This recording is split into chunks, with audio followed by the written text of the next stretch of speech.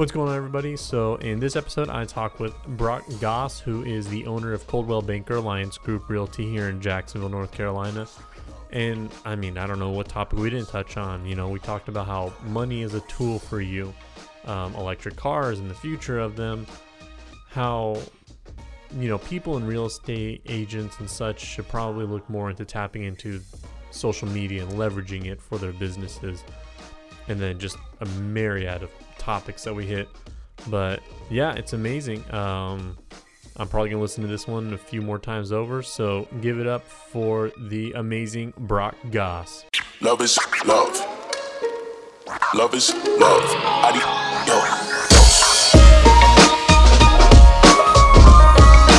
That sounds good to me. Yeah, I mean, it's also a long-term play, so I'm not too focused on getting them right away. Yeah. Obviously, it would be nice, but I mean, with advertisers, I wouldn't really know. I'd have to tell them like the expectations up front of like what I'm going to be doing.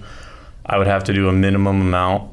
Like, hey, you're not just going to do like one episode. It's going to be advertiser for 6 months. For 6 months, you know, and throughout those 6 months, obviously, I'll uphold my end of the bargain because I put out a lot of micro content to get people coming back to this. What's your visit ratio been? Pretty good. On this podcast? Yeah. It's been, I think I checked yesterday. Altogether, I think I'm at like 150, 160 downloads across all platforms for just starting this up, and haven't really been pushing it up until literally like last week. It's not too bad. But the funniest part about that, though, is I do have another podcast where it's just Zoom calls. We don't advertise or do anything, and we've been doing it the exact same amount of time. That one has more views, and we don't tell anyone about that one. Isn't that interesting? Yeah. All we do is Zoom call once a week, and we just talk and bullshit and laugh, and that's it. That's it, and it has more views than this podcast. The one that you're promoting. Yeah. It's almost frustrating. But it makes sense because it proves my whole theory that I've said forever, where like quality of content isn't indicative of how much money you spend on your equipment, I guess, you know? Right. Because like some of the biggest podcasts out there are literally just people have been doing it on Skype for years, and they just call up people and sit down, and it works out. Joe Rogan is a good example of that, right? Mm-hmm. He's like the man when it comes to that stuff. Just sets a table and a curtain and talk. Yeah, and that's it. And there's no mid-rolls. There's nothing like that. No sound machines. It's a lot like this. Yeah, it's literally just table. And that's what I like to hear, you know, because I turn my phone off. I turn everything off. Actually, let me check to make sure. I turn my computer Wi-Fi off because sometimes I'll receive a call on that too. It's a whole Mac thing I don't really know how to change up. But yeah, it's interesting. I feel like the conversation you get more when it's just two people, no distractions, nothing else going on. There's no calls in between or picking up or text or anything like that. It's literally just being in here has got to help that. Yeah. I mean, nobody's coming to that door. Yeah, no one's coming through that door. It's better than, you know, the coffee shop too, because there's constant distractions, people coming in and out, and the conversation. I mean, they can't help themselves. You know what's crazy about that is I do. You see me, I'm doing a lot of videos and stuff. Yeah. And I do a lot of like video for the office on our little Facebook page. Mm-hmm. There's like, you know, days where I want to talk about something, I just tell them, or I want to send some information out. I go to our group and I just do a video and send it out. It's way easier, and I can track who saw it. You know what I'm saying? Oh, you can? Yeah, seen by how many people. Oh, okay. It'll tell me if it's seen by 18. I know that there's 30 something people in the office. If somebody watches it, 37. If there's somebody watches it twice, it'll have another view, but it won't say seen by another person. Mm-hmm. So if I do something that says it's seen by 37, I'm there. You know what I mean? If it's seen by 20, I can keep track of it. But I do a lot of videos and stuff, and you'd be amazed at how, you know this, you'd be amazed at when you're taking a video, people want to interrupt it. They just have this undying desire to see what you're talking about. Yeah. When you're sitting, and as prevalent as it is, if you're sitting there with your phone and you're like, you're talking, I've been sitting in empty parking lots. But I'm like, I'm going to go park over there in the church parking lot and do my little video real quick. Yeah. And in 3 minutes, somebody's like pulled up next to me like, I've had people come over and knock on the window. Really?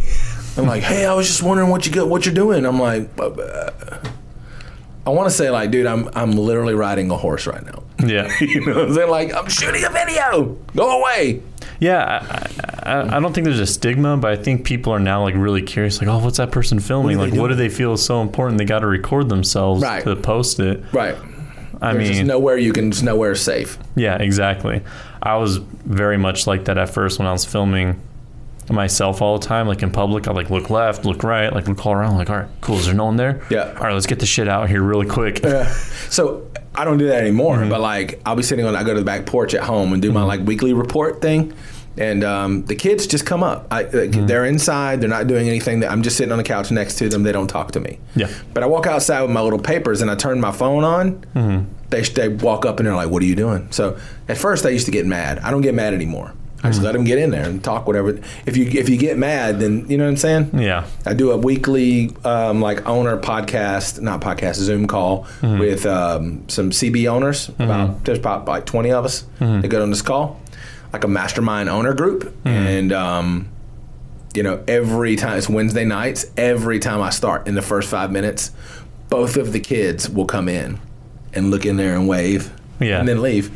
And I just smile and laugh or whatever. I don't get upset, but it's like they never, ever want to just leave me. They want to come in. There's something about doing this that people want to they want to know what's going on. They get very curious. Because They do. I think it is kind of strange to record yourself and make videos because it's almost like the modern day like diary.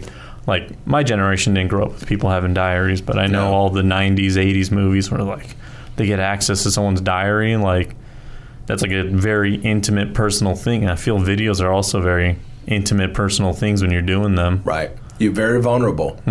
Some people don't even like the way they sound or the way they look. Like they're thinking about this profile or whatever and like, how do I look in the camera? Can I see in the camera how I look? And they're just so concerned. But they don't act like that when they go to the grocery store. Yeah, and you know what's actually very weird about that is a lot of people don't like how they look or sound on video. I absolutely hate pictures of myself. Like I don't take any pictures or I mean, I'm sure I do, but I very rarely will take a selfie or something. Not that I'm shaming selfie culture, but I just personally like when I take a picture of myself, it doesn't feel right. Like I look at it, I'm like, oh shit. But when I take a video, I'm like, oh, okay. Like now that I'm more accustomed to video, right, watching and listening to myself all the time, that now I have a little bit better grasp of what to expect.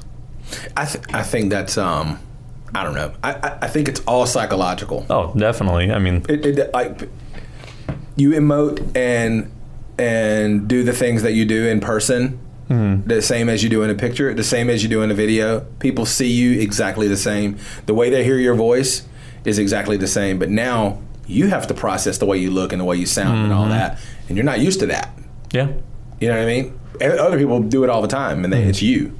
So like a picture of you, no matter if it's this way or if it's this way or if it's your good side or whatever, like they see you the same way they see you every time they look at you. Yeah, it's just you seeing yourself. Exactly. Which sometimes I look at it, I think someone took a picture of me and he sent me the pictures and I was like, Jesus Christ, my forehead. He's like, well, I can't really do much about that, bud. And I was like, it's not your fault. I was like, I'll just blame my parents later for it. Yeah. So are we doing this already? Oh, yeah, we've been recording for a little bit now. Okay. But yeah, I am here with Brock Goss, owner of Coldwell Banker Alliance Group Realty. And anything you want to say before we get started on your thoughts on electric cars in 20 years? You saw my post. Yeah. Yes. So I've been doing some very rudimentary, if that's the right way to say it.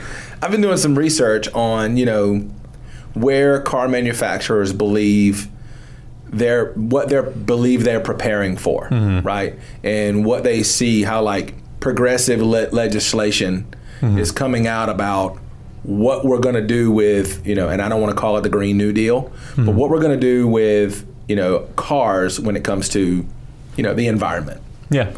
And there's some pretty strong evidence that, government is going to get involved in manufacturing of cars. They are now, by the way.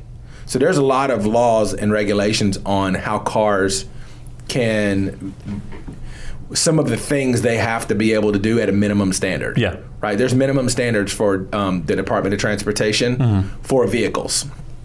And like when you ever seen they do the video, why do I know all of this? Anyway, so I just got really hung up on it because I was having a conversation about Tesla and stocks and all that. That's how I got there. So I just started doing some reading. And like, you ever seen them crash a perfectly good car? Yeah. On a video, right? Yeah. And it's the dummy sitting in the thing. Like, they're doing that because they have to. Yeah. You know, and I'm not going to get into all the reasons where the crinkle points have to be in the car and how bad the dummy gets injured and all these technical points, but they're crashing a perfectly good car because they have to. Well, they're not doing it because they want to. And this is a topic I've actually been on for months now, because recently I was having a chat with the city manager here because they were proposing to the governor. Dr. Richard Woodruff. Yeah. He's a good man. And that on a record? Yeah, on the record. He's always been very good to me. But there was a discussion about, are we going to raise taxes in Onslow County for the gas? Right. Specifically gas tax raise, because Department of Transportation, the only dollars they get to improve roads is through gas tax. And with cars becoming more fuel efficient, they have to raise it to get more money to pay for the roads, because technically the same amount of mileage is being used on the roads, even though cars are getting better miles per gallon. And to me, it sounded like a Band-Aid to a very long-term solution, because I was like, well, what about electric cars? You know, what about when we're all electric? How are we going to pay for this? And I was talking about this with Will Shanahan, county commissioner. And also a good man. Yeah. And we were talking about that, about how maybe toll roads would probably come back into existence, and they would be more common, and people probably wouldn't be as happy about it, because no one likes to be double charged. People would rather spend $10 once than to do 4 transactions equal $8. Right. Like, I think it's like the mental thing. People want to pay once for something and not think about it, even though it would be cheaper. You know, you're paying just the electricity at home for your car. Then you get on the toll road, you just add that into your bill like your gas bill for the month, you know? Right. But yeah, the whole electric car thing, for me, it's always been what are we going to do with the roads and pay for it? And not that I'm against electric cars. I'm totally for it. Like, I wish it would come sooner. But yeah, the whole, how are we going to pay for it, and how's it going to affect our economy? It's going to be way different when we get electric cars. It's just, look. Yeah. There's a certain, so this is the way the taxes and all that works, okay?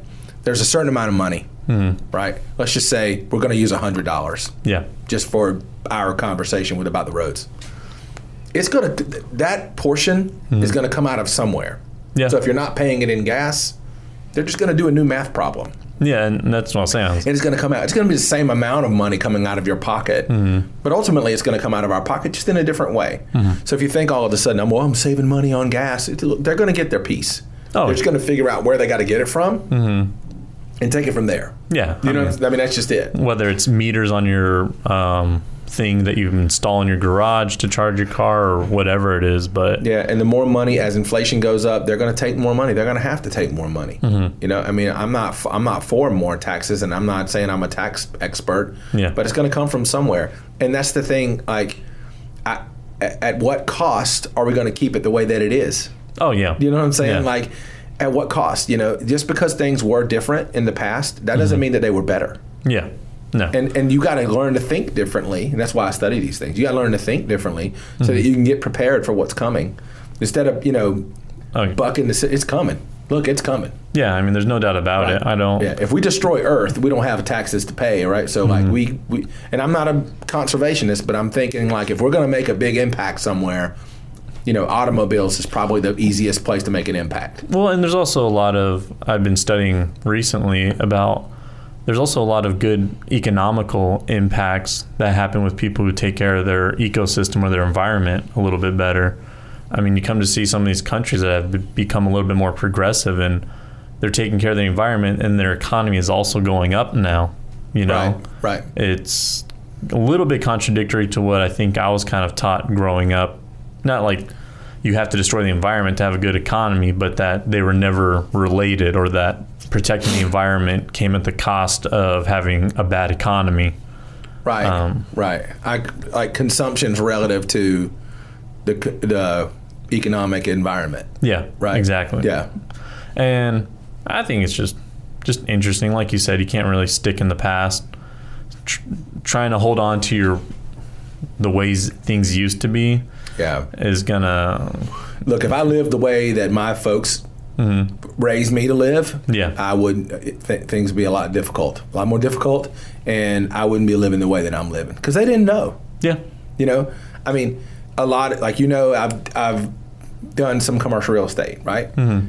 The learning curve for financing in commercial real estate is tremendous. Yeah. Because pretty much the way it works, here's the way it works. Simple, this is like master's degree level lesson in financing commercial real estate. Mm-hmm. It's up to your imagination. If you can imagine that it can be done, they probably will do it for you. And that's it. So if you can think, well, what if we could take the equity from this land that I have and then that could be the down payment, and then I could do an amortization of 30 years, but I have a financing instrument for 5 years, and then it's going to be a balloon, and then I'm going to I think we could do that. So the more words you put in there, then the more likely it'll get to close. Right. So otherwise, okay, here's the way it got explained to me. These are not my words. I didn't make this up. They're like, Brock, how else would we have skyscrapers? Think about it. Mm-hmm. Financially, no one person or real estate investment trust or whatever has enough money in their pocket to say, we're going to loan you $800 billion to build a, how tall is the tallest building? I don't even know. I have no clue. We'll just say to the clouds, so we don't say numbers on here, and people say, well, it's not that tall. Yeah. We're going to build a building to the clouds, right? Yeah. And give us the money for that. Nobody has enough reserves. So the way financing works in your house is like, okay, we'll give you a loan on 80% of your equity. Yeah. Right? There's not enough equity in anything else that any one person owns to say, well, okay, we'll give you money for a skyscraper. So they had to come up with a way to make it make sense and plug it into their little risk analyst thing and say, yeah, sure, we'll give you $800 billion. So obviously they had to come up with some way to do it. Yeah. I think so many of these things are just fascinating on how we can get money in the United States, because money here is super cheap to get, super cheap, and you can get super creative on how to get these loans to finance, like you said, commercial properties, buildings, houses. I mean, it baffles me to a certain degree. It's even more baffling when you start reading about, I don't know how we got here. You started with electric cars. It's more baffling when you start reading about how financing is really done and where the money comes from, right? So there's only like $1 trillion, and we could Google it, but there's like $1.2 trillion actual dollars in circulation. Huh. Yeah. So like, if we piled up all of the American dollars that exist and that you can put into someone's pocket, it would only be like $1.2 trillion. Well, that's kind of crazy. Yeah.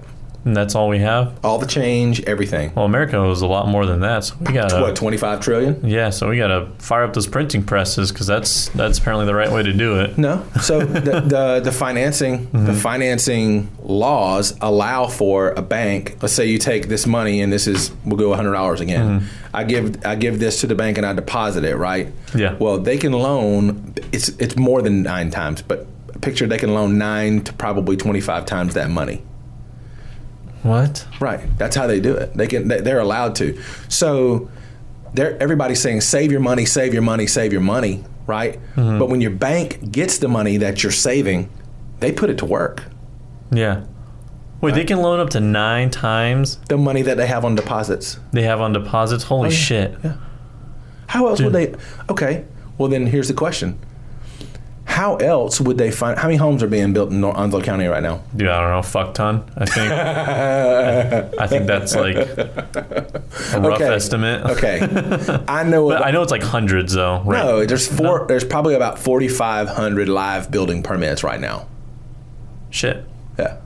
Technically, that's hundreds. Just permitted lots. When I say building permits, I mean somebody's going to try to quote me on that, but it's 4,000 and some change, right? Or more. It could be more. Probably more now. Now that I think about it. So that's lots approved. So if they take a plat So what I mean by building permits is that they file a plat and say, we're going to build this subdivision. Yeah. Well, they're only in phase 1, so they might only be building 50 houses in phase 1. Yeah. But the plat's approved for 4,000.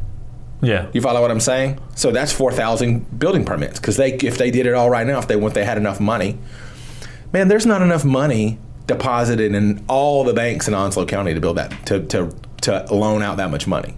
But then where's the money going to? Because they still got to pay cash to vendors and people hammering in the nails and digging ditches and all that stuff. So the bank gives them that money. And so the bank based off of how much they're going to pay back. But they give it to them, but there's not enough money, dude. This math is making me go. Where does it come from? Yeah. That's the question. It's just digits. It's just numbers. Yeah. It comes from the system. It comes from the Fed, from the financial system. So the Fed is broke up into regions, and that's where the pool of money is kept. But they're all just digits. Just digits on. Now, I've been seeing recently, I don't know if you've been paying attention, everyone's talking about the consequences of a cashless society. Now, I'll be honest, don't know anything about it. I've just seen because I've seen like 4 or 5 posts, and I haven't really wanted to delve into it. From what I know, there's like a lot of conspiracy about this pandemic being a way to get people to depend more on chips in the finger or cards and having like a fob. Being tracked. Or Bitcoin, whatever. So they start with a fob and you like do all your financing. You just, like they have fobs where you can get into like daycares now. You know what I'm talking about? The little thing where you just put it up to the thing. Kind of like my car. It's just like a little thing you just hold it. You just hold it up and it unlocks it and does everything for you. Yeah, so that's, I don't know how real that is, man. I don't know. And I've been not like looking into it, but I'm like, well, shit. If the U.S. dollar is going to inflate or go somewhere else, I'm like probably looking into putting my money elsewhere right now. Like real estate's obviously going to be always our number one, but I like to look at other things. I mean, I'm looking at cryptocurrency, even though there's been a lot of jokes and there's a lot of hucksters out there who are like crypto experts and stuff, but I still buy what I feel comfortable with buying, and it's gone up, but I'm like, shoot, if this is going to get a little bit heavier, things are not going to work out as well holding all this cash. I may either put it in more forms of crypto or more forms of stock or just other foreign currencies maybe, So and I'm not going to tell you what to do, okay? But I would tell you this thing that you're doing right here, this is great, right? Real estate is great. But you have to look at money, and stocks are great. And Bitcoin could turn out to be great. I don't know, but there's a lot of people who made a lot of money in all those things. I was furious when it went up that year, because literally the year prior, me and my buddy were trying to buy a bunch of it when it was at $600 a coin. And we had all this spare post-deployment cash, and we were like, let's put our money into it. Right. Talked to one of our friends who is a lot smarter and more mature than us, and he was like, well, you can, but it's super volatile, so you don't really know what it's going to do, which he wasn't wrong, because the next year was very volatile and hit like a peak of like 12,000. Yeah, and then it went up to like 19,000. So we were pissed, but he was also not wrong. Right. Like he was right in a good way that would have benefited us if we had bought. So the trick to it is not what you, so that's what I kind of want to get at. It's not what you buy. It's not what you put it in like this. You invested money in this, right? You have to view money as a tool. Yeah. Right? So let's just say you had a company and it was a podcast company and you wanted to go public with it. You got big enough and you wanted to go public. Yeah. And you wanted to create a stock to where people could invest in, right? And you did, so there's broadcast companies that have done that, certainly, right? They get big enough, they go public. Why are they going public? I don't know. To raise cash. Oh, okay. They're raising capital. Because they're going to take this money and they're going to use it as credit. They can't use the money. They use it as credit to be able to do things. To the bank? Right. So they give it, so they show the bank that we've got this, and then they take out a bigger loan. This money is as a reserve because we've collected it from the public. And now we use that money as credit to be able to go to the bank as reserves to be able to do X, Y, and Z and things that we couldn't do before because we have this credit. And that's why there's a market cap and a float and all that stuff, right? And the banks create. So if you want to go public, you got to use a financial institution to back you to create your IPO, right? So when you're offering your product to the public, you do an initial offering at a certain rate. The bank sets all of that. And then once it's purchased and bought, it's off to the races. I mean, your algorithm or whatever the proration is for the number of stock that you release versus the one that you own and all that stuff. That kind of like what sets the price, right? So looking at all of that, what's the common denominator from Thomas's money? The common denominator is that company views the money as a tool. When you're looking at what you're going to do with it, you're looking at it as a tool. Some people say, well, you need to save your money as a means of security. Well, that's the opposite of what you need to do. Because if you look at what the bank does with the money, and you look at what the company that offers a public offering does with the money. Now, when you say opposite, you mean like once you're past your rainy day fund, or are you saying no rainy day fund, just put it all somewhere where I'm not saying put it. I mean, you got to, once you get past, what you need for, your own personal health and welfare, right? And security. Roof, food. Yeah. Let's be honest, though. That doesn't take a lot of money. No, it doesn't. We spend way more on them than what we need. Oh, yeah.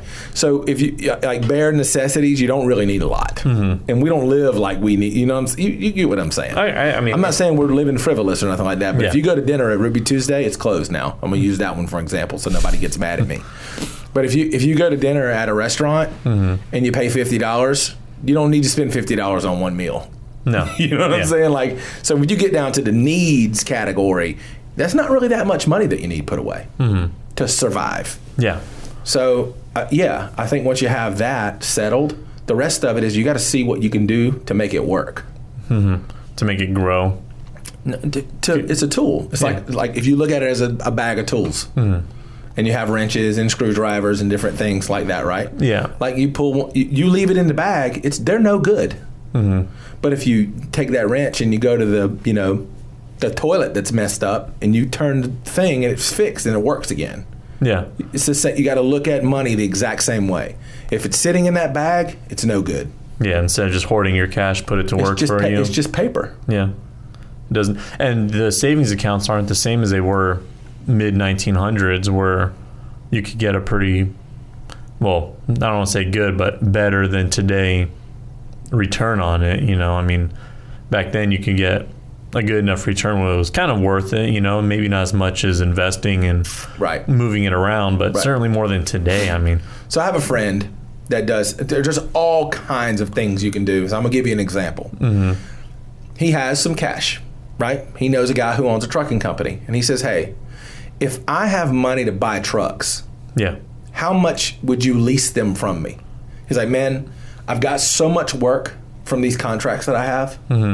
And I'm from Georgia, so these are people in Georgia. I have so much work from these trucks that I have. I need more trucks. Yeah. If you could give me a truck, I'll pay you X per month. This trucking deal, people do it everywhere. If someone who owns a trucking company knows exactly what I'm talking about. So they need more capacity. Yeah. So they'll take as many trucks as he can get. So you get trucks, you give me as many trucks as you can. So he buys a truck, gives it to him, he leases it. So he's got probably about 25 trucks on the road. He doesn't do anything with it. But every month, those trucks make him money. Yeah. Because the amount that he's paid for them, he owns them cash. He invests money into them. They do all the maintenance. They do everything for he's making them. That's how you make money work. If he took that money and left it in the bank, sure, he's going to have some confidence. Yeah. Right.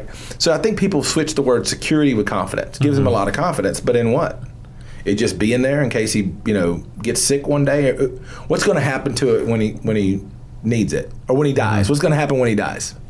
Yeah, and it's going to go to someone else. Yeah, and I think a lot of people are still feeling the repercussions maybe of the insecurities that were brought on by like the Great Depression and such. I mean, my grandfather spent no money literally no money. Anywhere we went had a coupon. I mean, this guy legitimately waited for food to like go bad or was like the day of expiration to grab it for free from the stores. Yeah. And that's how he lived his life. And the guy died with literally millions in the bank. Millions in investments and all these things. But even just his cash, I mean, he just had so much stupid amounts of cash. He never spent any of it. And, you know, part of me is like, well, that's pretty cool. But another part of me is like, you know, he probably could have lived a little bit better quality of life or doing other things if he had spent it, you know. But well, how did he make it? What did he do? He was in the Navy, and then he worked as an engineer for nuclear submarines and stuff, and was a big part of the development of a lot of the technologies that are on board them even today. And then he even invested heavily in Comcast. So he did put his money to work. Oh, yeah. But I'm saying, like, because of him coming in as an immigrant coming from Hong Kong, his family, and then, you know, Great Depression hits, and then World War II and all these things, for him, the repercussions were, well, I'm not going to spend any of my money ever. Right. You know, he invested it, and then I think we're still feeling the effects with some people today because they were brought up with the don't spend your money, you know, save it, do this, just don't risk it anywhere. Just hold on to as much as you can. And I think people go overboard with it now, like they do with everything, but people go overboard with their savings, which not a bad thing, but long term not the best thing. Right. Which is what you're kind of saying, right? Like long term it's not the best solution for your money or your wealth. Well, I would say, based off of what my comments were, is that, you know, if you want to know what to do with money, like if you wanted to be a basketball player, who would you watch? Give me some names. Who would I watch? Who would you watch to learn to be the best basketball player that you could be? Probably, I mean, I don't know, LeBron, more than likely. And LeBron James, Michael Jordan. And, you know, you could go through the history of a lot of names, Kareem Abdul-Jabbar and Pistol Pete. And it depends on how well you want to play. Yeah. But you would look for the people who have done the best, right? So it's the same way with money. Follow what the most wealthy people have done and the most successful banks have done and the most successful real estate investment trusts and the most successful investors, whatever it is, however you want to spend it, and watch what they did. There's so many examples. And the one common denominator, I'm not saying one's better than the other, but the one common denominator among all of them is the way they viewed money, and they viewed it as a tool. Yeah, and that tool, depending on how you put it to work, it can work for you and make you money in return, and an indestructible, never-ending cash return on the money, on the work that the money can do. So that's why people say cash is king, right? Because if you've got some money to put into something, you stick it in there, and it can just turn over money for you. Yeah. You know, like hotels. There's a lot of guys who invest in hotels. What's the idea? If you put it in the right location with the right amount of tourism and the right amount of, you know, destinations around it, people are going to come there and stay, and it's going to continue to pay you over and over and over and over and over again. And then they figured out that, you know what? What if we created a destination and stuck a casino in there? And they can stay there and they can gamble, right? You know, it'll continue to pay us.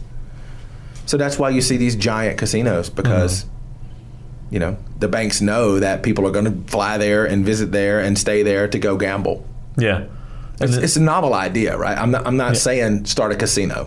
No. I'm not saying it. I'm just saying look at the way that they view this money. Well, yeah, and I think a lot of people view money. I think it's shifting. I definitely think the mindset is shifting more towards what you're saying.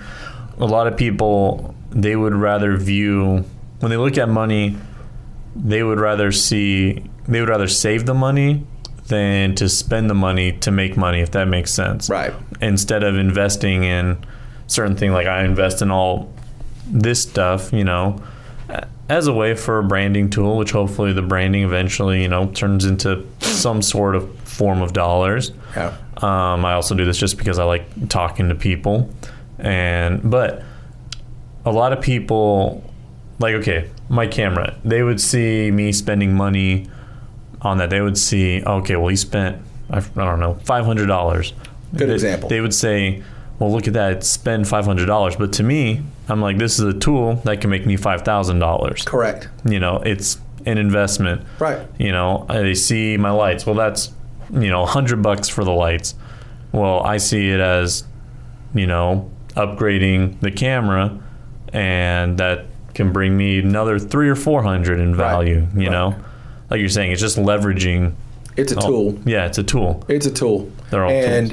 And it's the same thing for your, you know, your safety and security. Yeah. For your home, your car, comfortability, that kind of thing. Like it's that's what it's for. Mm-hmm. And sitting in a bag, we're going to pretend the bank is a bag, right? Mm-hmm. If you took that money that you spent on all this stuff, let's just say all in it was $1,000 hypothetically. It's probably more. You take that $1,000 and you put it on this table and left it in a bag, and you just left it here. Yeah. It can't do anything for you. It can literally do nothing for you. Mm-hmm. And it can make you feel more secure, but that's it. You can't do anything with that. So that's what money is. Money is, like it or not, it's a tool. Yeah. And depending on how you use it, it can return itself over and over and over again. Mm-hmm. And that's the way the financial system is set up. Mm-hmm. So, I mean, I think that the more you figure out what you enjoy and how you can use what you enjoy, you see where I'm going, right? Yeah. This is exactly what you've done. To get that done for you, then you'll probably be, you know, happier using it as a tool. Well, I think a lot of people don't view it as a tool as much, because I think, you know, Dave Ramsey. Yeah. You know, much of his stuff is very much like you're saying, cash is king, but in a different sense to him. I mean, he was saying things even like, you know, just rent out a place above someone's garage for $200 a month until you have enough money to buy a house cash, you know, which to me is just baffling. Like, why, if I had enough money to buy a house cash, which in some sense, you know, your primary residence, if you have it and you want to do it and you're retiring, that's fine. But for a lot of people, say I had $250,000 to spend, I would probably buy 10 houses with that and leverage out that money versus buying one house for $250,000, you know? Right. And I think it's a fight to get people to think that way, because people don't trust the banks anymore. Right. I mean, okay. I don't disagree with some of what Dave Ramsey's saying, and I'm not a critic, but I will tell you that there would be no skyscrapers, there would be no malls, there wouldn't be any Gucci and Prada and, you know, some of the nice things that we enjoy. There would be no you know, really nice expensive cars. There'd be no Lamborghinis or none of that, because without the banks, none of that would ever be possible, because there's just not enough. If what Dave Ramsey's saying was what we were supposed to do, this economy would be built on $1.2 trillion. Yeah, which would be because nothing. That's all the money. Yeah. If no one used any debt ever, we would have to use $1.2 trillion for this, and we can't run this country on that. No. And I mean, not to say like any hate towards him, because without me learning about him in high school, I would have been that Lance Corporal in the Marine Corps with a, you know, Corvette or a Mustang and making all these payments, and probably would have been the reason why I never got into real estate, was just because I'd be making those payments all the time. Right. But I do feel you can take any one set of ideas too far. Yeah. But I think what he does is he's saying, okay, look, if you're like buried in a mountain of debt, I know a way you can get out of it, but you're going to have to make some sacrifices. Yeah. And if you follow it, you're going to be okay. Yeah. And I think for the most part, I agree with that. Oh, yeah. I don't know anyone who would disagree with that. But when it comes to running a business, you know, you're gonna, there's gonna be a point where you want to grow. You're gonna have to take some risks. You're gonna have to take a loan. You're gonna have to leverage out what you have. And it's smart, you know. It's smart. There's people who make, you know, $15-20 million a year who finance their house. Yeah, they could pay for it, but they finance it instead, because why not? Money's cheap. And you see a lot of millionaires or people who are up there who are still renting, I've seen quite a few of them who rent, and they just rent from place to place because to them they'd rather put it in commercial properties. Say they're a big commercial person, Right. or they'd rather put it in, invest it somewhere else and just rent, because to them, every investment tool is different. Some people don't, I don't say don't care about real estate, but they don't put as much weight on owning your own primary residence, because for them it's just a place where you put your head at night. The primary goal for them, for those people, and a lot of those are celebrities that do that. And I don't know a lot of them personally, but I do know some. And their priority is being nimble. Yeah. Like being able to move at the drop of a hat. And you can negotiate leases that way if you pay enough. If you say, look, I can't be locked in more than 6 months. So I'll pay you an extra, hypothetical $100 a month. Some cases it's a lot more than that, right? But I'll pay an extra $100 a month, and I just want to be able to be nimble. Yeah. I want to be able to get out of this, and I'll give you 2 months rent when I get out of here, and you can rent it to somebody else. Okay. But my priority, and like you said, a lot of wealthy people do it. My priority as a person who has multiple businesses and needs to be able to make a move, like I need to be able to move to Colorado tomorrow. Yeah.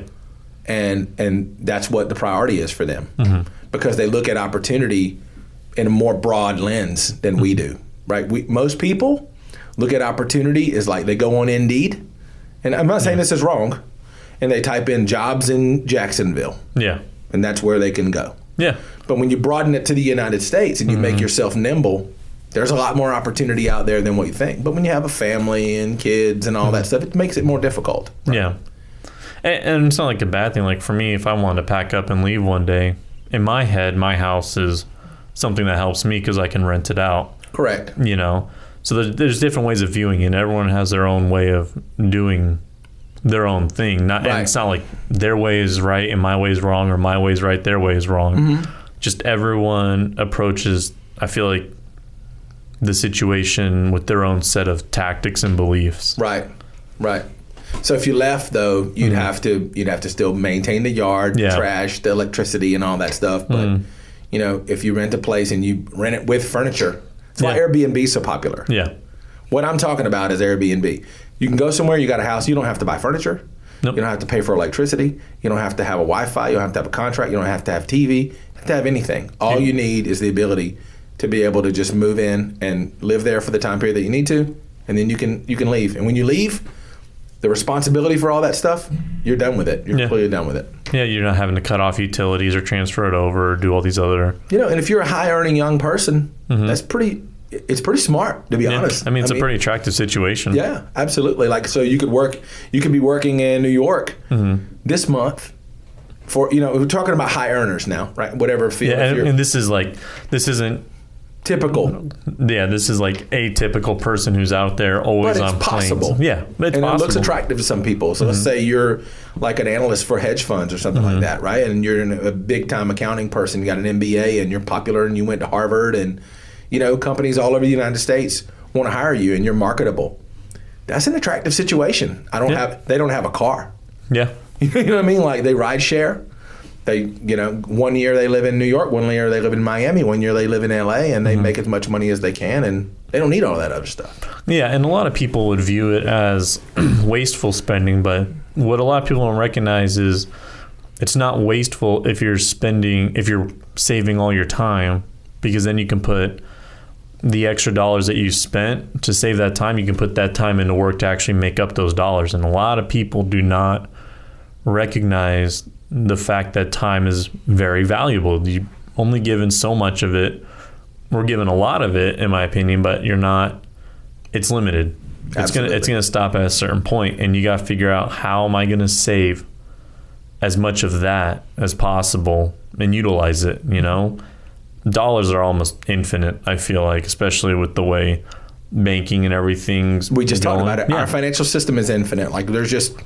Yeah. We can do whatever we want to. Exactly. Just press a button and boom, there's more money. Yeah, so why are we focusing so much on trying to save money? And if the current rules, I'm sorry to interrupt you. No, that's fine. But if the current rules don't apply to what we want to do, we just change the rules. Yeah. And now we can. Yeah.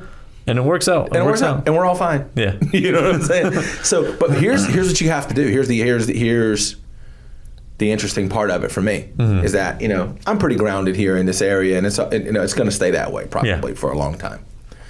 But my children who aren't married and don't have bills, don't have their own children, right? It's my job to tell them that, hey, look, let's not look at it conventionally, like where you live in an area, there's these 3 or 4 big places that are the big places to work. You go there, you work there, you come home, you have a nice place, you sit in a rocking chair. Like, that's one option, but you don't have to do that. Yeah. So these other, I had a professor one time who worked for like 12 different venture capital companies, and they raised like, millions of dollars. I don't remember exactly how much it was, but, he was probably 45 at the time, but he had worked for probably 25 companies in 5 years. Yeah. Now, a long time ago, that would have been terrible. But now it's like, wow, you've worked for this, you work for this company, you raised this much money for this company, this much money. It's like you have all this unbelievable experience and knowledge, and you've done this so many times, you look more marketable to companies because how many other people have done that? There's just one guy who's raised money one time for one company. He doesn't know how to do all the things that you know how to do. So being nimble and doing those things is an option. I think what we have to do is look at it from that perspective and say, hey, young person who happens to be my son or daughter, this is an option for you. Yeah. If you want to do it, you can. Yeah. And you just got to really like change the way that you prepare young people for the future. Because I'm telling you, that's the future. The 10 years at one company, I think eventually that's going to be frowned upon. No, not to say I already frown upon it, but I do. It seems weird to me that, especially like if you're 30 and you've worked at the same place since you were 18, or maybe you graduated college since you were 22, and you're 30, and maybe the company was great, maybe you loved it and it was amazing, they treated you well, and then you decided to change.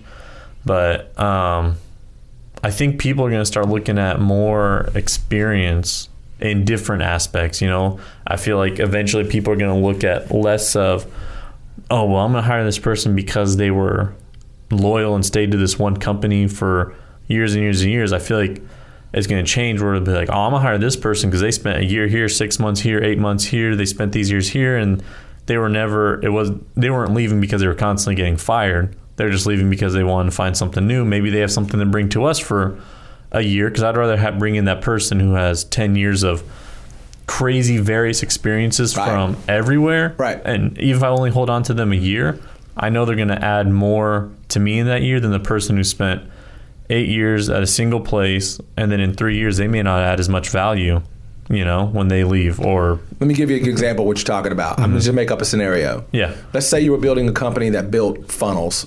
Right. You know what a funnel is, right? So we're talking about like the company ClickFunnels. Yeah. And you saw a guy who's had 10 jobs doing that, So what's it called? Software as a service, right? So it's like a software service that you can buy online to do things for you, like ClickFunnels, where it has, email, CRM, all that stuff all in one product. Yeah. You follow what I'm saying? So let's say you're building your company like that.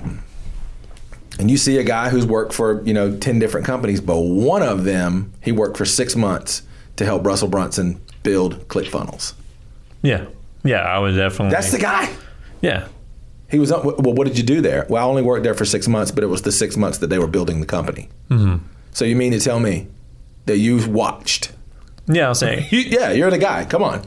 Yeah, even if he was just the guy grabbing coffee in the morning, I'd be like, well, you probably saw a lot of shit. You know? So that, if you looked at it from the traditional lens, that's what we're talking about. The concept here is that if you put the traditional lens on a guy who's had like 12 jobs in the last year. Oh, yeah, they'd be like, well, this guy.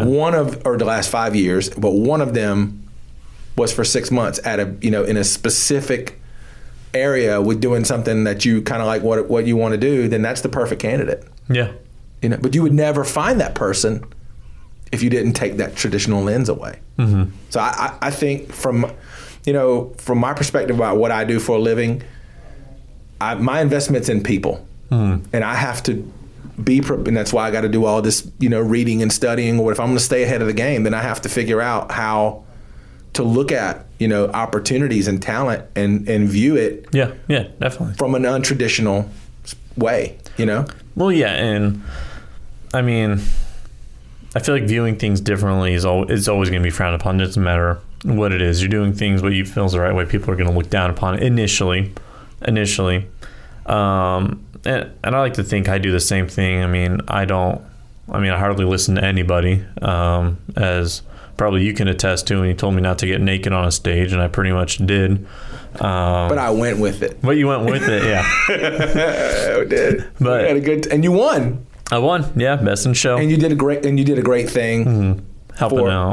Helping United Way with feeding, kids. Yeah, over the weekends. But you're definitely right. When you're looking at things, you got to stay ahead and you got to look at things differently. I mean, it's hard even for me. I mean, I get wrapped up so much sometimes in a single thing, even though I think people look at me like, oh, I'm doing things differently. But even me, I'm trying to find ways to beat the hell out of myself, because I want to be able to beat myself out of the game before someone else can. So I want to take that next step before someone takes that next step. Even if the next step happens to be wrong, at least I can say, all right, cool, I took it. Didn't work out for me. Let's move back, figure out something else. But I'm always, not like I'm this super innovative guy, but I try to be a little bit more ahead of the game, and it's hard. I mean, I very easily could have just stuck to only doing my skit videos, which I still enjoy, but, I eventually moved on from that into this, which I'm developing into micro content. I'm hoping I can get a writer or something on board eventually to help me out. But it's just trying to stay ahead of it, because even though I was so comfortable with just the videos and the funny and the sarcastic shit, right, which I still do. I still do it on TikTok and shit as much as I can. But it's your personality. Yeah. And I think that, that's going to help this. Oh, yeah. One's going to lend to the other. Yeah. Yeah. But don't ever just do one thing. It's not, you don't have to. Nobody's making you. Yeah. And in every area, Mm-hmm. So what people ask me, like, well, what do you need to do, Brock? Like, what do I need to do? Yeah. So if I was ever going to give you advice in any of those areas, is say, when you're going into it, find the person that does it the best and try to do some of the things that they do, but with your personality. Sure. Yeah. You know what I mean? Like, if you were looking at how to do a podcast, I mean, I think the guy you got to look at is Joe Rogan. Oh, yeah. If you want to play tennis, then you need to, Serena Williams is pretty good. How does she do it? If you're looking at golf, Tiger Woods, you know what I'm saying? Like, just watch what they do and the things that they do to prepare. And you need to put some of that in your arsenal. If you're doing stuff different, though, and you're going against it, I'm not going to do what they did, you're probably not going to have a lot of success. Well, I feel like if you're trying to be different for the sake of being different, then it's going to fail. Because if I got into this and I was like, well, this person does it like this and I don't like them, so I'm not going to do it like them. Right. That's not going to work. That's never worked out for anybody. If I got into this, but I'm like, I'm going to do it like this. This person does it in these ways I like, but I'm going to change it to my way. Like you were saying, I mean, I don't golf. But like you're saying, you got to change it up for you. Correct. Even golf clubs, am I wrong when I say, like, they come at different lengths, right? Sure. Yeah. Like the same head, but you get a different length. The weight, there's a lot. Every one of them is a little bit different. Yeah. Yeah, and you got to get the ones that are right for you. Correct. Even when from playing to just the clubs, And I think I need to go a little bit further into, like, describing that, like, for this, okay? Mm-hmm. A lot of the things that you do and the way you prepare, take a sports team, for example. How much do they prepare for when they have to perform? What's the ratio? I mean, hours of practice. The game's 4 hours. Yeah. You know what I mean? And they have practiced years and years and over the summer and, and in the winter and at night and practicing all these other things. And when they go up against a certain opponent, they've only got a week to prepare. But they prepare for, 80% of that week for a tenth of the time, right? So it's just 4 hours. Yeah, I mean, that's like me making a video. I mean, it takes me, I got a video. I was just about to use that as an example. Yeah, I mean. That's where I was going. Yeah, so they look at what you got. They look at the finished product, but they don't look at all the preparation that goes into it. So when you're looking at who to emulate, you find out what steps they took to prepare. You know what I mean? So when I'm saying do things like them, that's where you really need to study people. When you're studying people, look at what they do to prepare, how much time they put in to prepare, who they bring around them to help them prepare. You know what I mean? And it's like a lot of times you think it's just talent or you think it's just people that they know. I'll tell you, people aren't going to like this. Yeah. You know who the best people to follow when it comes to this and how they prepare and all these things? It's the Kardashians. Oh, I mean, let me tell you something. Well, I'll say no one can argue that business crew and branding, they've got it down. They've got it down, and they have a process, and it's real, and it's brilliant. Yeah. People bash them, and they do some boneheaded stuff, okay, whatever. But maybe that's a part of it. Yeah. Maybe that's the part that makes it so brilliant, you know? I pay attention to a lot of the things that they do. Now, I'm not into perfume and the makeup, and that's not what I'm talking about. But the way that they prepare and their process, it's pretty extraordinary. Yeah. Because before they were the Kardashians, what were they? They were just people like me and you. Yeah, they were just the family of an attorney. They made a deliberate choice that they were going to take a certain path, and look where they are now. I mean, it's just an empire. Oh, I mean, yeah. And I think if you're looking at building an empire, you can look at some of the things that they've done and say, wow, that was pretty brilliant. So I admire some of the things they've done. Yeah, and I mean, I think if you want to look, because brand always sells. Brand almost over everything will always sell. And whether that brand is how you present yourself online or it's just your customer service, I mean, your reputation is going to sell. So as soon as, who was the Jenner or the Kardashian that most recently, Kylie Jenner. So as soon as she turns 18, her mother hands over this makeup company to her. She takes over, and then it takes off because Kylie already has a brand of just the Kardashians, and then she has her own, and then she has the makeup. Kylie Skin. Yeah. $1 billion company. Yeah. And it's brilliant. Yeah. So people ask me, like, so real estate agents, what do they want to say, who do we watch? And what would you normally hear? You want to hear like Tom Ferry or Grant Cardone or Gary Vee, whatever, and Tony Robbins, you know what I mean? Like there's names in the industry. But I say some things that are a little bit different. I say watch Jake Paul.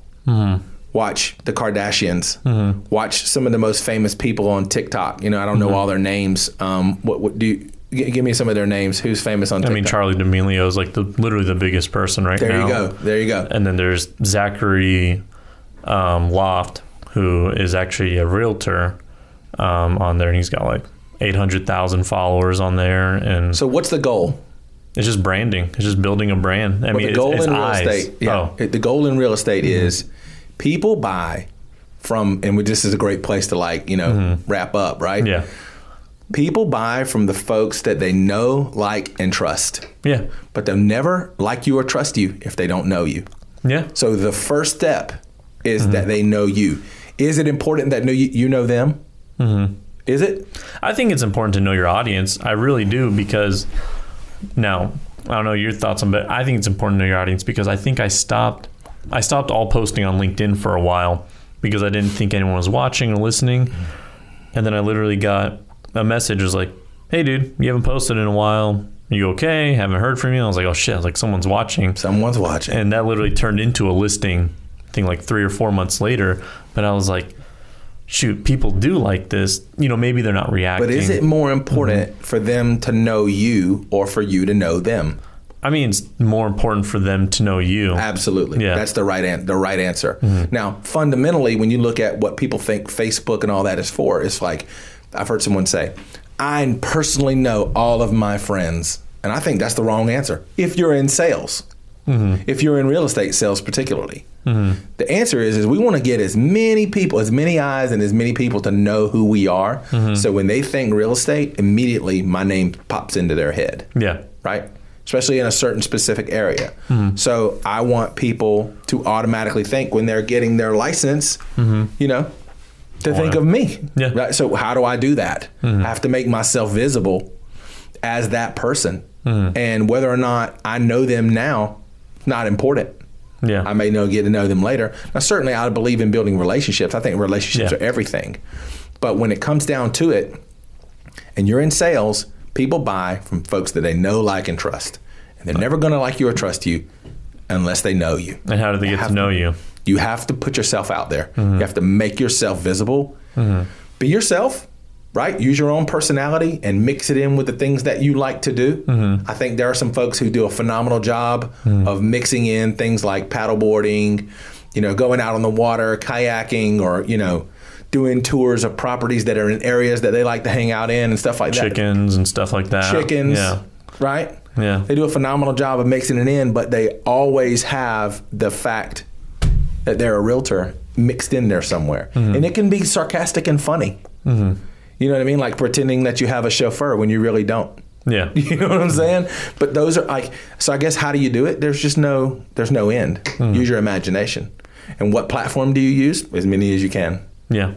I mean, I use pretty much, I don't know, there's a platform I'm not on. I'm not on WhatsApp, but that's the only one. Right. But I'm trying to think if there's anything that's like mainstream that I don't use, and there isn't. I'm on pretty much everything. But you don't have to use it all at the same time and as much. No. You got to be everywhere. Yeah. And it's just depending on where you want to put your energy. I mean, right. I'll be honest, if you're trying to sell to older people or get their homes, I mean, you're not going to be on Snapchat trying to advertise on Snapchat to get, people in their 45 and up, right, to which get is why you got to appeal to a different demographic in another place. But I would tell you, when you do get it, I got a question. Do you have to change what you're doing on a different platform and do it a different way? Oh, every time. Yeah, absolutely.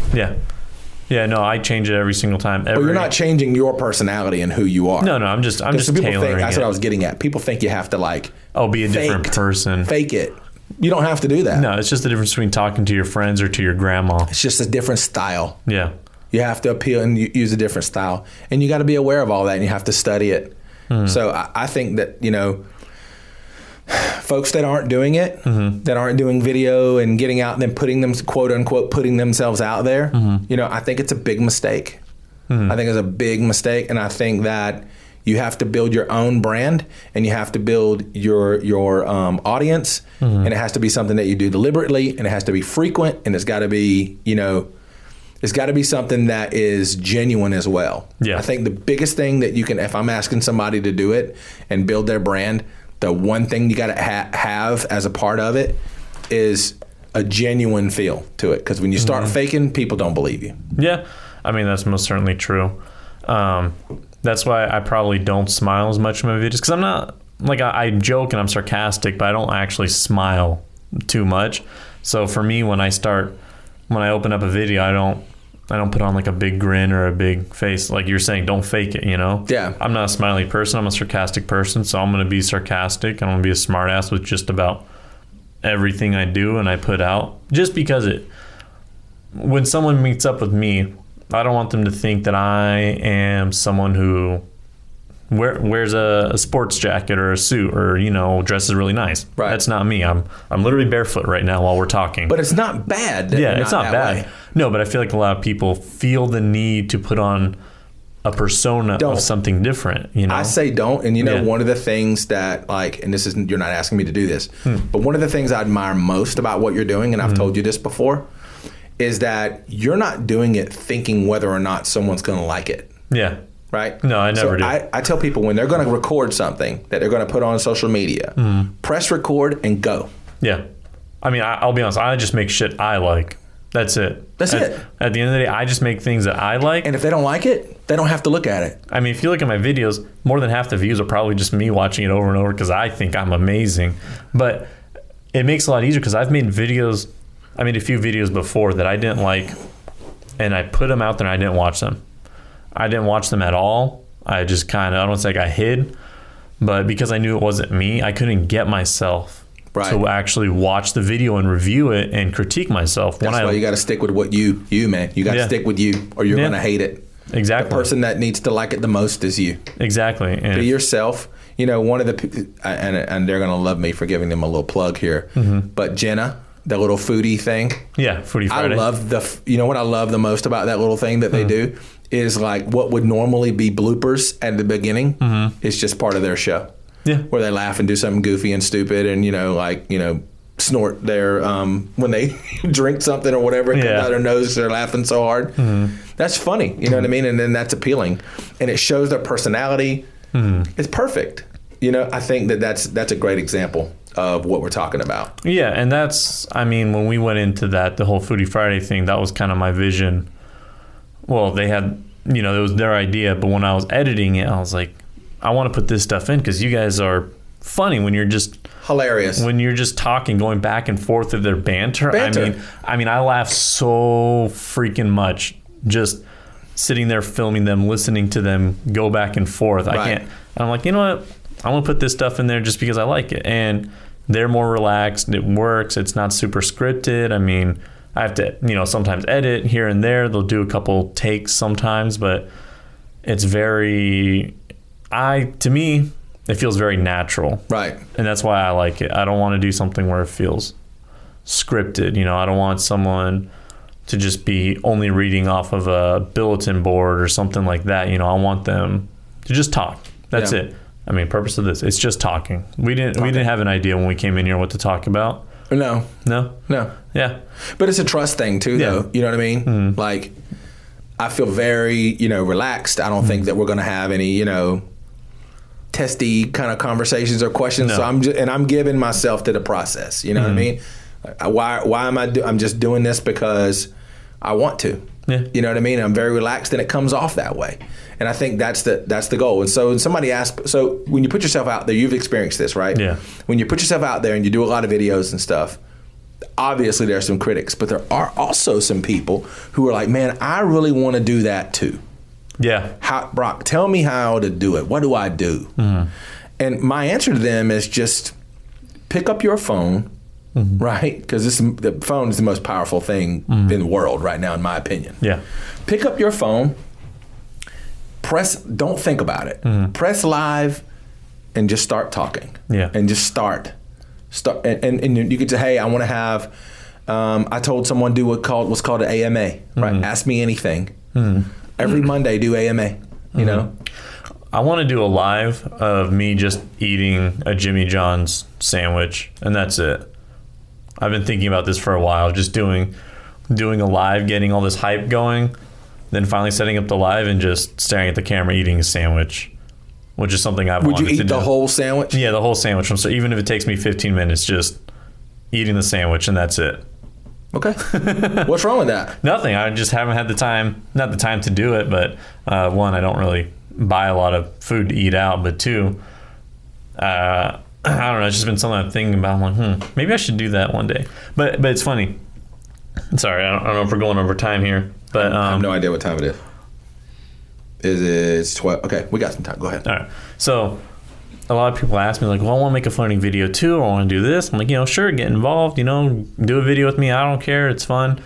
But when they ask me, like, well, I want you to make me seem funny, I'm like, listen, I can't make you seem funny if you're not. I mean, I could probably pull a laugh or two out of the audience filming you doing something, but if it's not natural to you, it's not going to feel natural to the audience, I'm going to have a hard time editing it, and it's going to feel not right. So, like, I always tell people, like, I can't make you something you're not. And not like being funny is a good thing or a bad thing. It's just a thing. Some people are smart. There are so many people who are way fucking smarter than me, which is why I have this podcast. And like, sometimes I wish I wasn't this funny, sarcastic dude. I wish I was just this really fucking smart dude, But listen, you're smart in a lot of areas. Nobody's going to be smart in everything. Yeah. You know what I mean? But it's about learning some of the things that people know that you don't know. Yeah, exactly. I've learned something from talking to you today. Yeah, and same. And probably the same when we start talking about the financing and all that stuff, like things that I study. We study different stuff, like this, setting all this up. This looks like building a skyscraper. I mean, this literally took me hours to figure out this stuff was hours and days and weeks of studying how audio works. This fucking contraption right here. Where to even get these things from? Amazon's good, but like how to set them up, what's the different types? Because there's eggshell, there's bass reducers, there's how much is too much, how little is too little, like fucking lighting, all this crazy shit, how to reduce sound. I mean, so not everybody knows everything.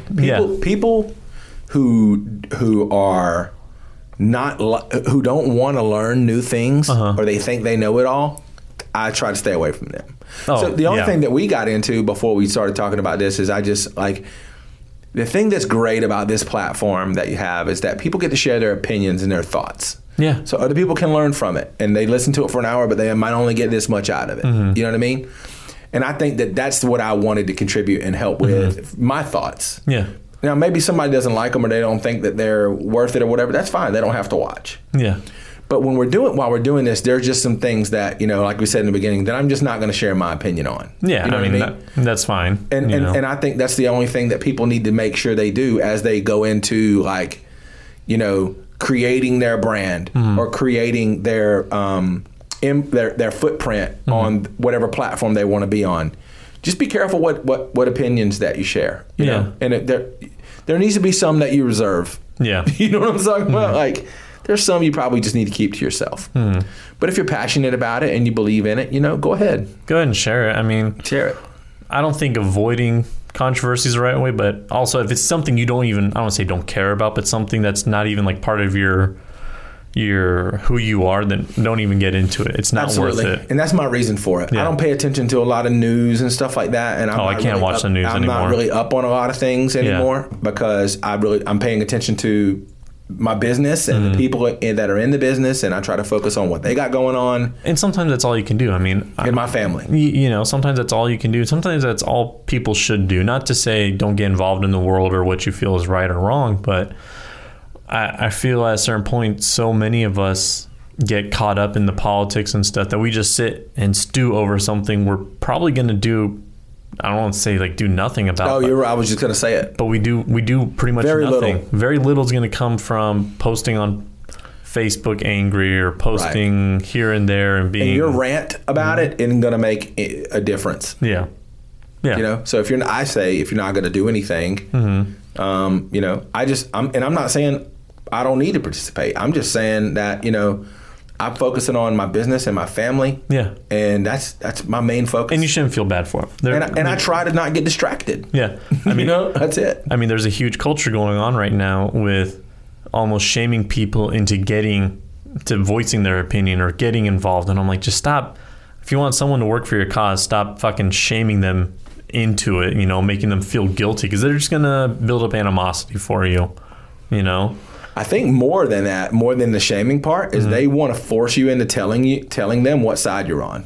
Yeah, because then they're going to make their judgment from that one. Man, that is uncomfortable. Like the other podcast I have, the three of us don't agree on a lot of things. Right. Well, we're friends, but we don't agree on a lot of stuff that's going on. So we go back and forth. We have the banter, which is fine with us. But like you were saying, some people, they want to know, and we're friends. We're friends, but we don't agree. I think that's great. But a lot of people are like, well, before I like you in a business sense or in this way or this, I want to know what you think about this topic. And because for some reason your thoughts on A is going to discredit everything B through Z, sure, even if you're right about them to certain people. And I will never subscribe to that mindset. Me either. I think that in order for me to be friends or acquaintances or to like you, for us to have a relationship, a mutually supportive relationship, it doesn't mean we have to share opinions. No. And it doesn't mean that one of our opinions are right or wrong. You know what I'm saying? Like, that's it. And we can still totally be friends. Yeah. But the media, and this is one of the reasons I kind of put a pause on watching a lot of the news, is that the media wants you to take sides and unfriend. Now that there's social media, you can unfriend someone. Cancel culture and all that shit. Yeah, man. And they want you to do it, and they promote it, and get on this side and stay on this side. And I don't think you and I, there's probably, if we sat here and went through a lot of different, I know this would be this way. You and I would probably disagree on some things. Oh, probably. But I'm totally okay with that. And that's fine. And I respect your opinion. And I probably disagree with me from a month ago, and I'll disagree. Me from a month from now is going to disagree with me today. So if you've seen it on the news, though, they'll play a video from somebody said, so Mr. Breedlove, do you remember 6 months ago when you said this? And they play the video. Oh, yeah. And you're like, well, I didn't know. Yeah. I didn't know what I know now. Culture's changed. I've grown. But for some reason, they're like, well, how come you weren't at 100% back then? It's like, bitch, I'm at 75 still. I'm still growing. And I might go back to that in 6 more months, but I don't know. I don't know. It's a crazy You got to be one way all the time. Oh, yeah. And the media isn't even, I don't like the media just because I know how they get paid, which is solely through advertisers' clicks. So it's only sensationalized stuff that they blow out of the water. Media is not information. No. Okay? Not anymore. It is a business. Yeah. They make a lot of money. And it's a business. And they are after your attention. Oh, yeah. Being right, they're not after that. Being accurate, so when I say right, I mean like moral compass, right? They're being like morally correct, that's not their focus. Being accurate, that's not their focus. Whether they hurt someone, whether they release something, none of that's their focus. Their focus is your attention. Views and clicks, that's all they want. That's it. Views and clicks. That's it. And if it gets them that, they made money. And if they said something wrong, we'll apologize later, or maybe not. Or maybe just ignore it and just move on to the next story and act like nothing ever happened. And then the next big story is going to take that's the way they view it. Yeah. The next big story is going to take their attention off of this mess. I will never watch the news. I don't actually allow the news to be played in my house. Like, because one, I don't feel like you need the news stations to be informed. Oh, we got enough right here. Look, let me tell you something. This thing my right phone, here, I pull it out 5 minutes onto Facebook, Instagram. I know what the going fuck's I know what's going on in the world. Yeah. I don't need it. Yeah. And when you turn on these news channels, it's the same cycle for 24 hours. 24 it's hours. the same shit, different voice every hour. And I'm like, this is just brain rotting. It is. It does nothing but rot your brain, in my opinion. It is. And dude, I'll be honest, I really can't wait for a lot of this stuff I say to be taken completely out of context, like a soundbite from something I say one day. Because I say a lot of dumb shit, and I'm like, man, I cannot wait for the day someone takes it and blast it everywhere. And then I can destroy that fucking person. It won't be me. No. I promise you that. But yeah, man, I honestly, a lot of people, because of the way, like we'll call it like millennials think. And this is something I'm really super not vocal about, but I have an opinion on it. Millennials, everybody talks about millennials like they are the plague. Yeah. You know what I mean? Like they're not smart or whatever. I think that this group of people will be the most informed, and I'm talking about over-informed. Yeah. Too much information. The smartest, it'll be the group of people in 100 years from now that are looked at as probably the most, productive and talented group of people that have ever existed on the planet, because they've had technology and things that we didn't. Like I got to experience life without certain things, right? But they've had it their whole life. Well, They're going to have the advantages of, look, man, a 16-year-old person can be a millionaire by recording videos of them dancing. Yeah. Yeah. And I feel like we've grown up like no other generation, this age of, technology, but the age of information. We don't have to wait for the news to come on to know what's going on. We don't have to go through a magazine. We literally have Google, right? Figure it out. And you can even check yourself. You can go through a few different articles, fact check. Right. You're good. And you can learn the information. And I feel like they're not taking that into account. But what do they say? Well, these millennials, they're lazy or they're this or that. They don't want to work. And well, no, it's not that they want to work. It's not that they don't want to work. They've just figured out that they don't have to go dig a ditch and get up at 5 a.m, right? Yeah. And do that every day for 6 years as a job, and they don't know what it's like.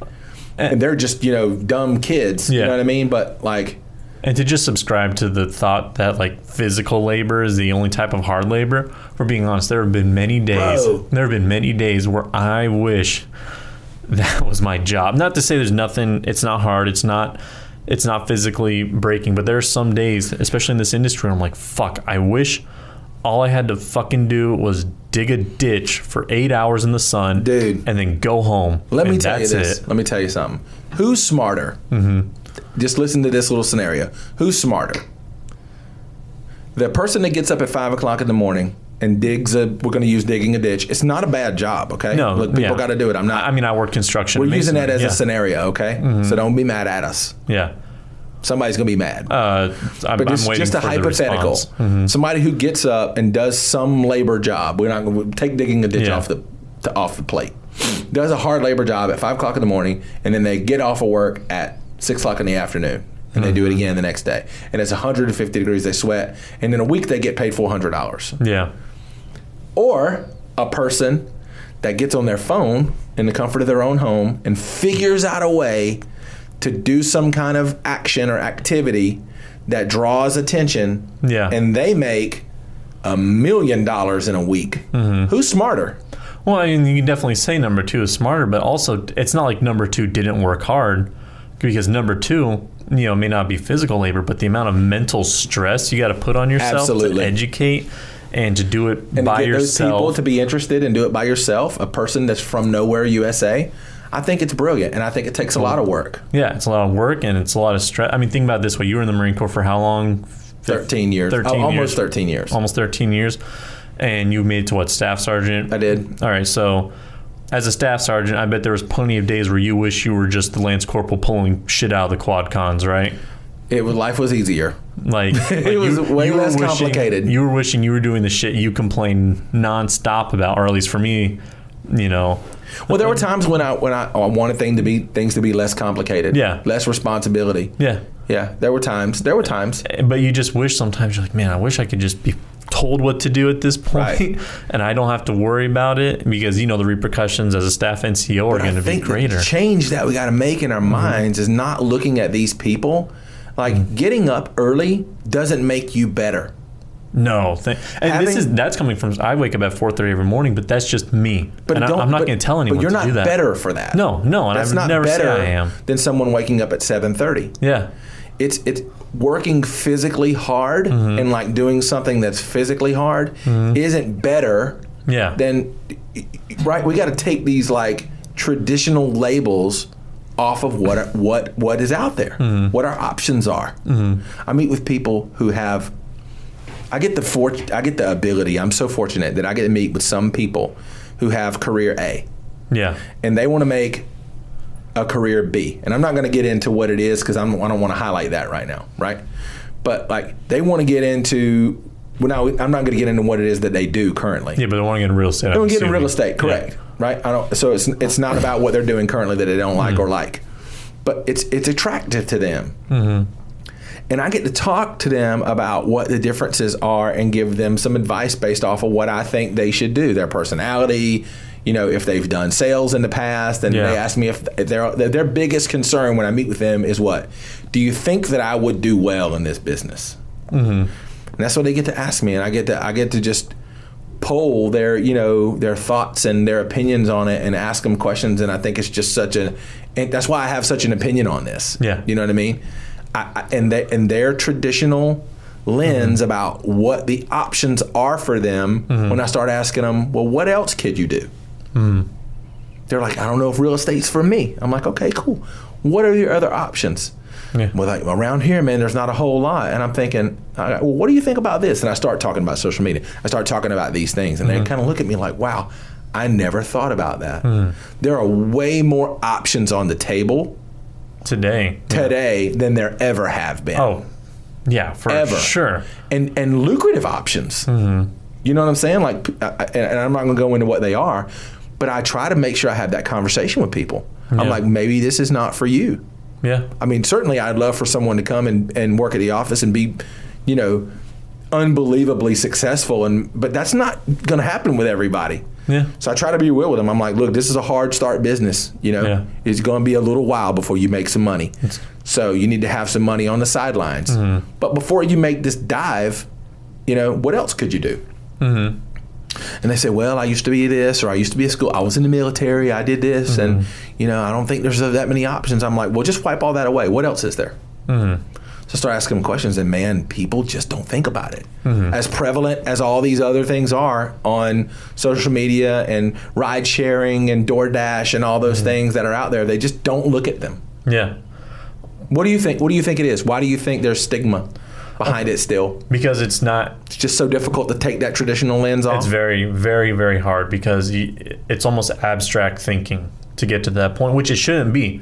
It shouldn't be this abstract, weird way of thinking, but we didn't grow up with a class in app development or a class in internet or anything like how to make a website. I mean, there are classes, but growing up, even for my generation of millennials, which is why I think there's a lot of frustration, we were the last generation, I feel like, to be told to go to school, get a good job, then get a job at a company, but something tangible. Yeah. Internet is a very hard thing to look through a tangible lens if you don't have a lot of experience or you're just refusing to look at it a certain way. I mean, right. For instance, I think some people will look at my video, like my videos I do that are funny or whatever, people like them. They're like, oh, haha. but they don't see the tangible stuff behind it. The me sitting down with ideas, me sitting down with scripts, costumes, the amount of shit I put into it before I even press record is ridiculous. And that's not tangible. Monumental. And it's huge. And I feel like, I mean, there's also, I feel like not a lack of information, but it's not in your face, or it feels like it's almost inaccessible. Right. Even though you can just Google, how do I make an app? Google. What are things in the market that are trending right now? Google. I remember when you were doing those things. I remember when I met you, you didn't have any of this equipment. Yeah, no, nothing. You had none of it, and you didn't have you didn't have the knowledge of how to use it. Yeah. Right. But now that you're discovering these options, right? And once you really get into it, you realize how infinite the options are, and how much is out there for you. You know, and it makes learning this process, you become more motivated to do it. Yeah. You know what I mean? And I think what's interesting about, and why I wanted to help and do this, and why I wanted to be on here, because I reached out to you. Yeah. I mean, we talked about it a long time ago. I think I reached out to you a while ago. I texted you, and you're like, I was like, you want to be on it? And you're like, sure. And then you texted me, like, hey, I feel left out. I was like, well, I texted you, Brock. Like, we just got busy is what happened. But so yeah, man, I think it's awesome, because this is the ultimate like share of relationships. Yeah. You're sharing your relationships with the world. Well, and I also feel like it's good because, like you were saying, getting to know someone. Yeah. I can get to know someone really well, face to face, no distractions, anything like that. Someone else can get to know you when they put on the podcast, even if they're passively listening. They get to know the people I'm talking to. Absolutely. And it works so well. And not to say this is the only platform, because I prefer audio for my consumption, but like I said, I cut this up into videos. I want to get a writer, turn this audio, into blogs. You don't have to stop. Yeah. You have to stop. If you listen to audio, a lot of people like it. Yeah. Because you don't have to stop what you're doing. You could be in the car, you could be wherever, and you just play. It goes. When you come back to it, you hit play right where you left off, and you just keep going. Yeah. I think that's the benefit of audio. And video, you got to be sitting right there. You know, you got to have to be watching. Yeah, and I mean, you have to stop what you're doing. I think before I found out about podcasts and audiobooks, I mean, I would just find a really long YouTube video about a topic, and I would just turn it on while I'd be fielding my barracks room or something, and just be listening to that, you know, conversation between people. And then I was like, doing video, I like the video. Don't get me wrong. We'll never stop it. It's a part of it. But I was like, you know, I also like the audio. I love listening to people. I love listening. Why can't I get in on this and do my own thing? And like, let's be honest, between this conversation, do you feel like has been more productive than any of the dinners or sit downs or times we've hung out before, like this back and forth with no distractions? 100%. Yeah. I think the only other one was the one time that we sat down and you really told me your vision, but we were in a room. Oh, but that was when I was like changing companies and all that stuff, when we were trying.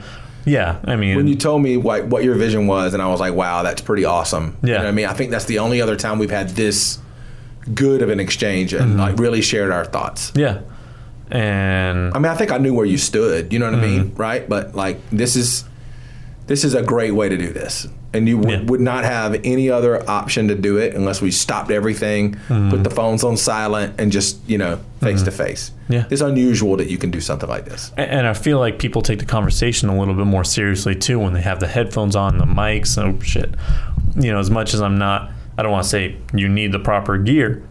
It does help, though. There is value. There's a very good, intricate value to when I sit down, someone sees this board that I don't even know what 75-85% of these dials do, right? But they take that seriously. They take the arms, the mics, the headphones a little bit more seriously, and the conversation totally agree. It grows and evolves a lot better. But 100%. Let's see, we are at a little over an hour and a half now. I'm good, man. You good? You want to keep pushing through? Let's just land the plane here. Let's do like 5 more minutes. All right. I mean, I guess, Karen, all I was saying, I mean, this is just my favorite form of putting out media, putting something out there content wise. I mean, from a business perspective for me, like we were talking about, you know, advertisers, sponsorships, which I would love to have one day, but it's also good because I can go back and I can listen to my conversations. I would never be able to do that if we talked in a Starbucks. And I could say, man, we had a really great conversation.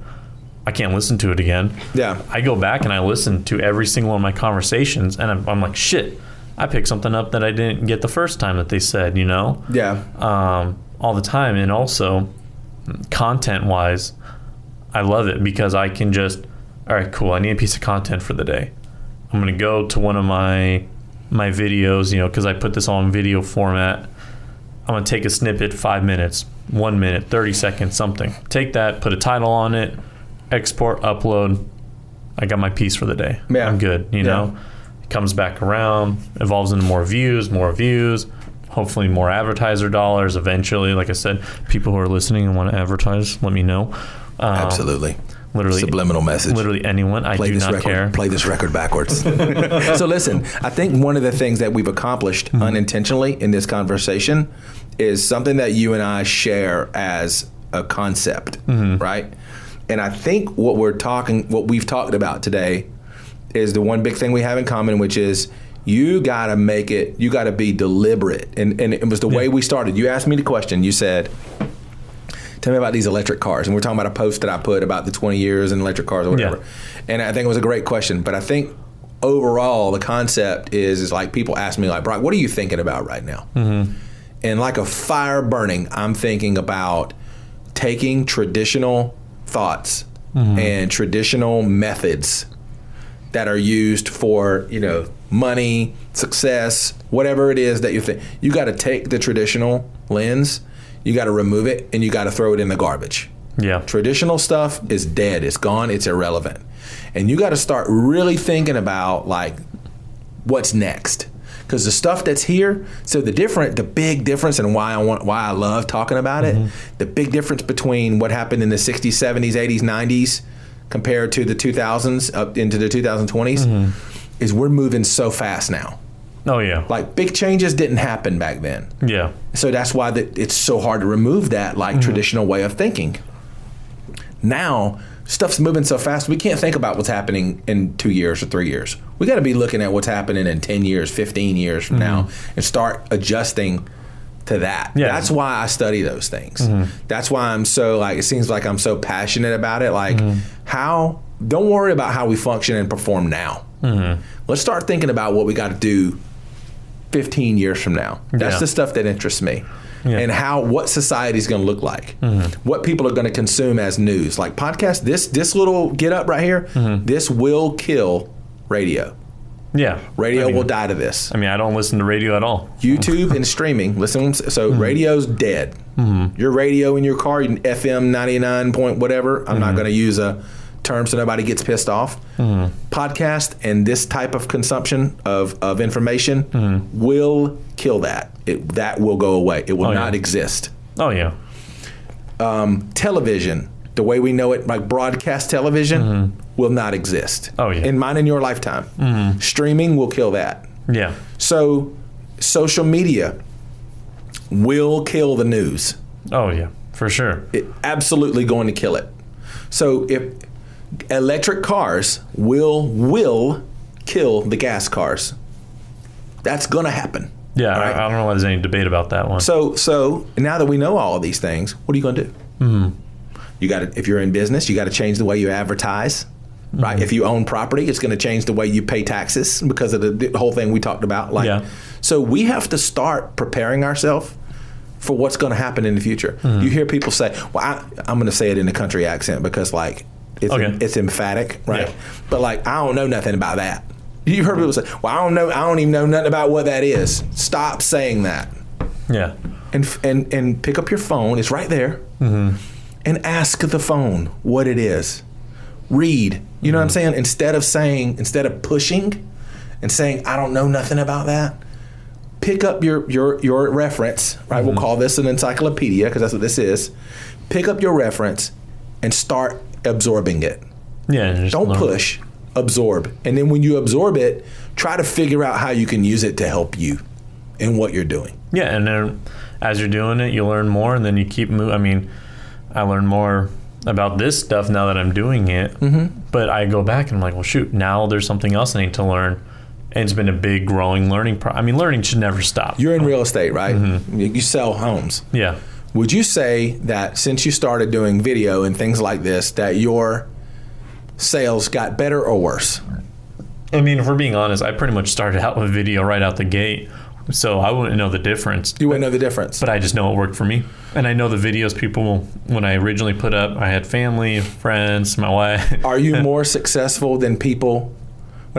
Stop. Not successful. I was saying. Do you have more business coming in than people who started at the same time as you that don't do video? Would you say that it's better for you? I mean, probably. I mean, I don't know everybody, obviously. Yeah. Do you keep up with some of the people who you started with? I don't know. I have to be honest, I don't even know who got their license about the same time. Yeah, I do think I do a little bit better. Yeah. I mean, and that's just the way the cookie crumbles. But I'm just telling you right now, that's going to accelerate. Yeah. It's not as big as you think it would be now, especially in our area. Mm-hmm. But I'm here to tell you that's going to accelerate. Yeah. Tremendously. You're not going to, if they can't find you in videos on the internet, you know these statistics. What is when people go and search on social media, what percentage of things do they watch more than 3 seconds are video? Dude, I have no clue, to be honest. It's like 98%. 98%.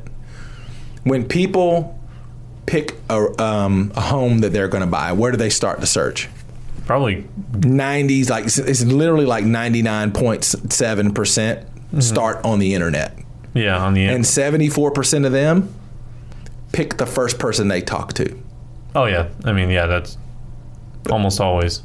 I mean, that tells you right there. So if 98% of their consumption is video on social media, and then 99% of them start their search online. Yeah. And then 75% of them pick the first person they talk to. Loyalty and all that trash is out the window. Yeah. You know what I mean? The statistics are there. So what does that tell you? You need to put a lot of your percentage of your efforts behind video and social media so they can find you first. Well, social media in general, I mean, just figure out the way you communicate the best. Because to be honest, I don't feel like the way people consume content would be the best way they communicate. For instance, I listen to a lot of audio, but I communicate best through video. I also read a lot of blogs. Yeah. You know, but the way I communicate, I don't communicate very well through writing. I communicate very well my thoughts and convey them through a video. Yeah. You know, as we've seen. But I do know some people who are like excellent writers. Like one of my friends, I mean, she's a pharmacist and she writes these blogs all the time. And I sit down and I read every single one of them because the way she writes is very interesting. But you're an anomaly. So the vast majority of people can't read for more than, this is going to blow your mind, can't read for more than 15 seconds. Well, and they can't read at more than an 8th grade level. I feel the same can go for a video, though. I feel like it's just if you're interesting or not. If the article was garbage and complete shit. Right. You'd stop at 15 seconds. I'd stop at 15 words. Right. You know, which may take me 15 seconds. Right. But me too. But, you know, if you put a lot of stuff into a video, but it's not interesting, you know, I'm going to stop. I think I catch myself. I stop after 5 to 10 seconds usually. Yeah. On a video, if it's not interesting. After I hit that, but if it keeps... Here's the thing. You can watch a Marvel movie for how long? Fucking 2.5 hours, 3 hours? Yeah. You can watch a Marvel movie. But some people put out videos that are only a minute long, and I can't make it all the way through it. That's true. Just because it's not interesting. I totally understand. I think the idea that I'm trying to convey, though, is that you got to take high percentage shots. Okay, yeah. You got to take high percentage shots. You know, if you get me on a basketball court, man, and I'm getting under the basket and I'm going to throw it in that square, and you know what I'm saying? I'm getting as close as I can. Yeah. So when you're looking at what activities you want to do, when it comes to getting on video or whatever, you want to look at the statistics and say, okay, how can I fit myself into this box and get found first? Right? So I got to be visible, and not only do I got to be visible, but I got to be so visible that they get me first. Yeah. Those are and you want to try to take as many of those high percentage shots that you can. Certainly do a bunch of other different stuff, right? Oh, yeah. But to get into that box, you're going to have to be on video, and you're going to have somewhere, and you're going to have to be able to be first. And I think it's about finding what works for you. For me, it's all about the pillar piece, the pillar content, which is like this pillar piece. Yeah. I like the audio video thing. So then I can take this, I can turn it into maybe a piece of art with a quote on it. I can write out something I heard, whatever. You can do a million things with this. This is so much content. But I feel like you can do the same with blogs as a pillar content. I agree. I feel like if you write a very good blog because you're good at writing, then you can take that, you can take a portion of it, and then you can put it onto video. You could put it into just an audio thing, real quick, hold on to this button, listen to my thoughts on this. This was from this portion. You know, I just feel like find where you communicate best, like you're saying, and then you can turn that into every form of content. Hit everything after that, you know? Absolutely. Find out where your thoughts are the best and most well put together, and then from there, turn it into the other pieces, you know? Right. Like for me, the podcast is going to be my pillar, and then I'm going to turn it into everything else, you know, people, visual, pictures, blogs, hopefully. So overall, though, hear what I'm saying. Yeah, video. I don't do video, or I don't know anything about that, or that's not my thing. That's not an option. No. Going forward, that's not an option. I mean, you're just not going to be found. Yeah. Period. Taking pictures of you and your friends at the pool, you know, that's cool. But if you want to get found and do business, you're going to have to do video, and you're going to have to be on the most popular social media sites. You're going to have to touch everything. You're going to have to touch base on everything. So saying I don't do that or that's not my thing, you just can't do that anymore. I mean, completely cutting it out. Yeah, I don't feel like it's not something you can do. No. But all right, man. I think we've hit. Let's see. We're done. An hour and 45, man. Okay. All right. All right. Thank you. Yeah, give them your plugs. Give them where they can find you, everything like that. Yeah, you're talking about real estate company, Coldwell Banker, Alliance Group Realty. Instagram, Facebook. Yeah, man. I'm all over those places. Mainly, I focus on just Instagram and Facebook. Yep. You know? All right. Yeah. All right, cool. Well, thanks for listening, everybody. Peace out. See you guys. Love is love. Love is love.